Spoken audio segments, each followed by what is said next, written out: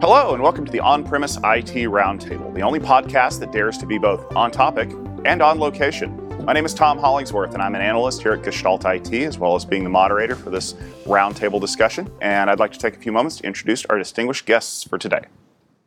My name is Jesper Vongetz, Twitter handle PackageA, currently working for Airbus Cybersecurity. My name is Nate Avery. I'm a solutions architect working for a systems integrator in DC. My blog is notyourdadsIT.com. My name is Evan Mincer. My Twitter handle is @EvanMincer, and my blog is itsecdef.com. All right. Thank you very much for joining us today. Let's get to the premise of today's roundtable episode. Security is probably one of the fastest moving parts of IT, and why shouldn't it be? Because we have to keep all of the things safe. But in recent years, the velocity of malicious actors in the space around security seems to have accelerated beyond the capability for modern IT security to keep up. If you are following the news, literally every day or every week, you'll see some kind of a breach or some kind of an exposure.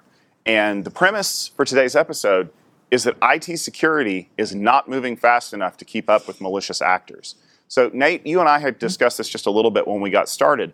What are your thoughts on this subject? I see it being a very difficult challenge for IT departments to keep up, for security professionals, especially because the bad guys, they're very well funded now. They've moved along from being just script kiddies to nation states in some cases, or it's organized crime, or just anyone with very deep pockets. And they have time, right? And I just think that's a challenge that's very difficult to face. Okay. Now, Jasper, you've gotten a lot of experience with this with some of the stuff that you've been doing. Do you see that security is kind of lagging behind the people who are probing and attacking? Yeah, I think I'm not just talking about the products. The products are trying to keep up, and there's something new invented every day, probably. But the IT security as a whole has the problem of that there's not enough effort made to protect against breaches and things like that. So what we see a lot is that even the documentation of what companies currently have as assets, they don't even know what they have and how to protect it because they don't know what they have. That's true. So that's a problem. Evan, what are your thoughts on this? So I'm a little bit different. I do agree that in the past, things have been pretty bad, and there were a lot of companies that may have thought of security as a secondary thing. I think the whole concept of in the boardroom getting concerned about breaches and stuff they're seeing in the media, and they're saying they do not want to be the ones being caught in the media. I'm seeing a lot more of board of directors and executives saying we need to put more into security. And I think that's a good thing, and I think that's going to be what's driving a lot of the catching up. So let's drill into that topic for just a minute, because we always tend to look at security from the perspective of practitioners, because that's basically what we are. And we always hear about, we don't have any budgets, we don't have any room for headcount, you need to do more with less, all over the place. How do you see the C-suite and the board level people driving a change in the way that security happens inside of an organization? How are they going to accelerate what's going on? So I think it used to be that IT is a cost center, and they'd have to spend money for that, and we don't want to spend the money and put it into the business.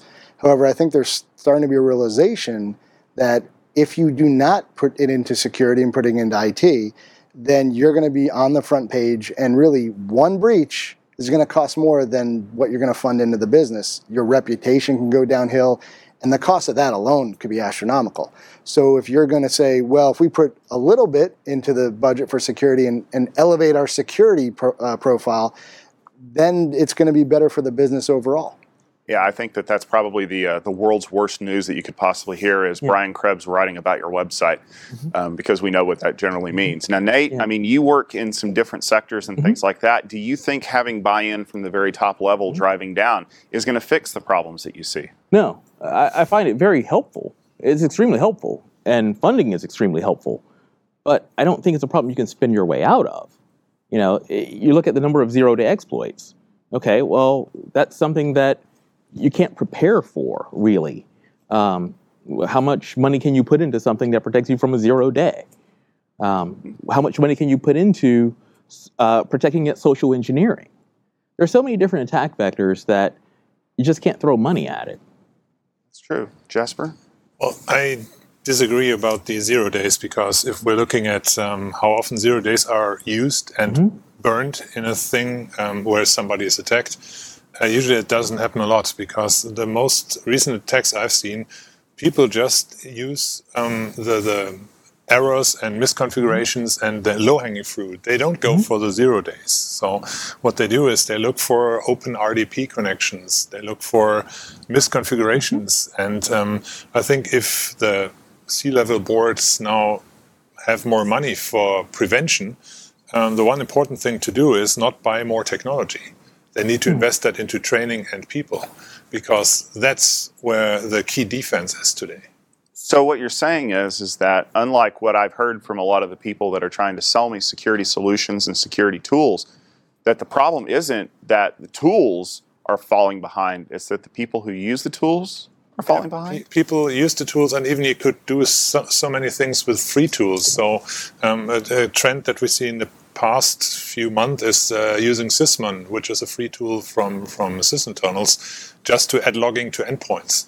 You don't need to buy anything, but you need somebody who knows how to configure the policy for this. And you can prevent a great deal of intrusions with that kind of thing.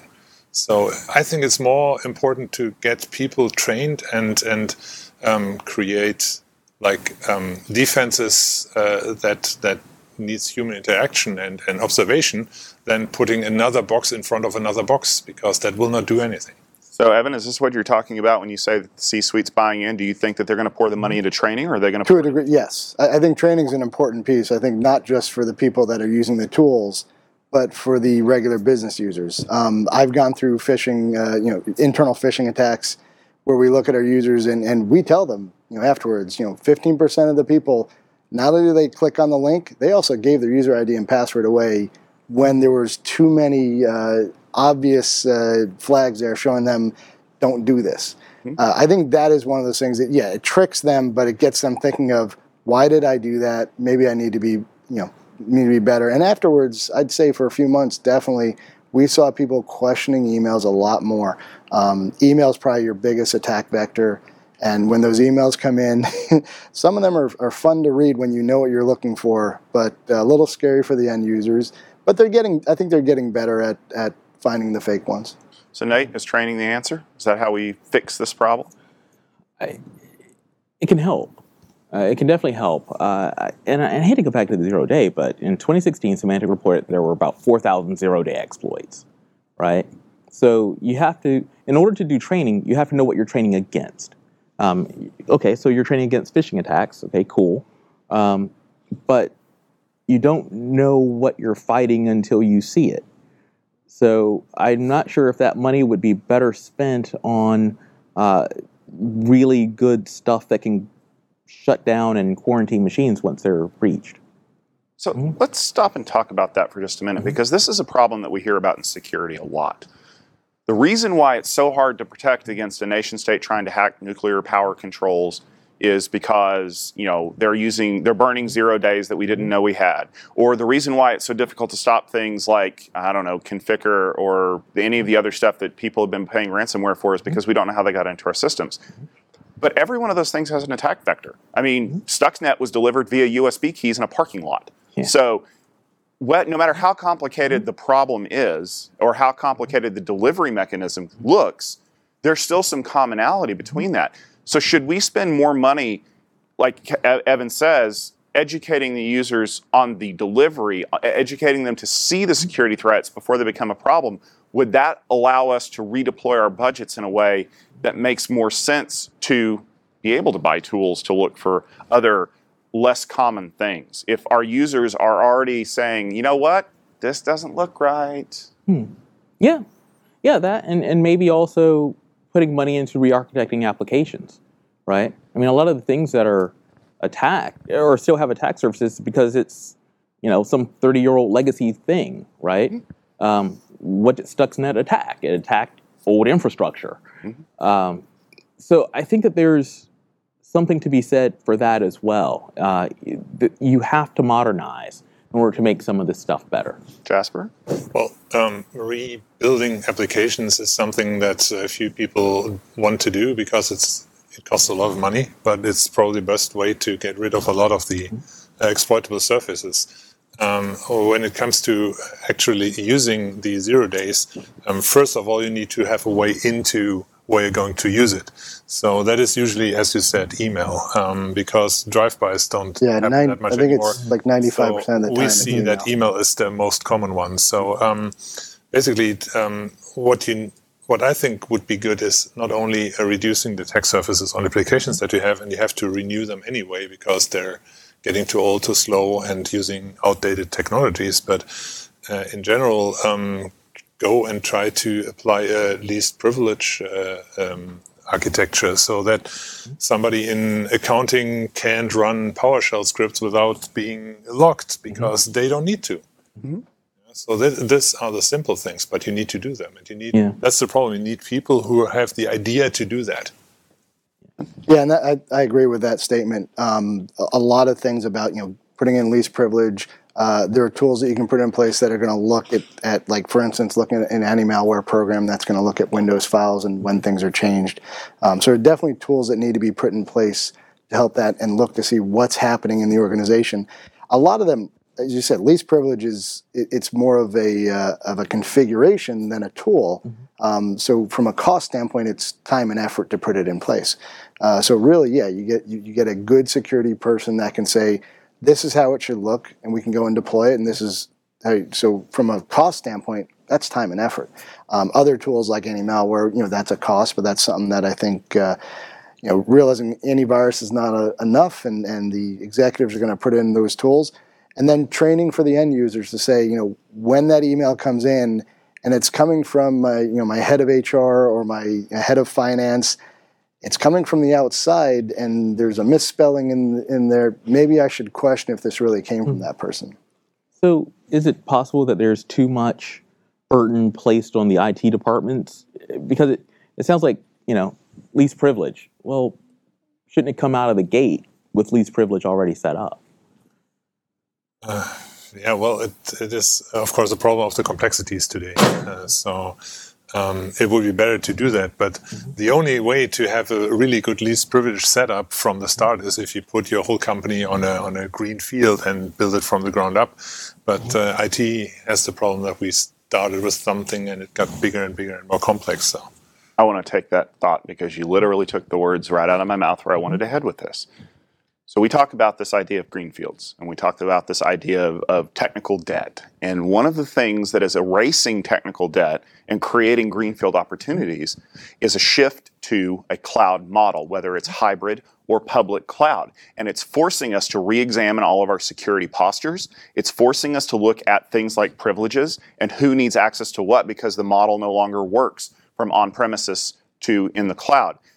Is the cloud the perfect opportunity for us to change the way that we think about security and accelerate our ability to respond to problems that we currently have and possibly even get rid of them because of all of the extra, what's the word I'm looking for here? All of the extra expense and effort that has to go into migrating to a cloud. I think the cloud has the advantage that if you have somebody running the cloud who knows how to do security, that person can do that efficiently for a number of customers of that same cloud. So one thing I have seen is that if you have good security people and they're doing that kind of thing for a number of customers, these customers don't need to have their own security people that are as good as this guy or this girl who's doing it. So that could be a good thing to do that, Yeah, and the cloud allows you to make models that are secure at the beginning. You turn it into code, and then you just stamp it out every time you need to. So there wouldn't be a reason to have a new setup that went out without your security settings in it. I think one of the things that's helping too is the big cloud vendors, the Microsofts, the Googles, the AWS. they're realizing that it's not the same as putting a server, in your own server room and trying to build, off a SAN or something like that. So they're starting to help with putting their own tools out there that people can use. Yeah. I think the big thing is with that move to cloud, it is, not to say the buzzword, but it is a paradigm shift, because it's no longer everything's behind my firewall and I'm good. No, it's out in the ether, and you need to look at it differently. Yeah. All right. Well, this has been a fascinating discussion, and I think really what it comes down to is we always talk about the fact that IT has to move at the speed of business, because without business, IT wouldn't exist. But security has to move at the speed of the people who use it. And if the people who use it can't keep up, we need to find a way to make sure that happens. Because all of the tools in the world, all of the amazing technology and automation and things like that can't do their jobs if the people who operate those tools don't know what they're doing, whether it's a practitioner or a user. We have to make everybody a little smarter about security, and a little bit of intelligence can translate into a lot of speed, so that as our attack surfaces increase, we have the knowledge to reduce the likelihood that the attack surfaces will be exploited. Thank you very much for joining us for this episode of the On-Premise IT Roundtable. You can always find the latest episode of this podcast on our website at gestaltit.com/podcast. You can also subscribe to our feed in your podcatcher of choice. You can also find us in iTunes. If you do find us in iTunes, if you'd like to leave us a review and a rating, that really helps us reach new audiences and be able to bring lots of new premises to people who are out there. If you have a premise that you'd like for us to debate on the show, please make sure you tweet at us at GestaltIT. Let us know what you have to say, and you might find your idea featured on the roundtable. So for myself, Tom Hollingsworth, for our esteemed guests, and for the rest of the people at Gestalt IT, I wish you a good day, and think secure.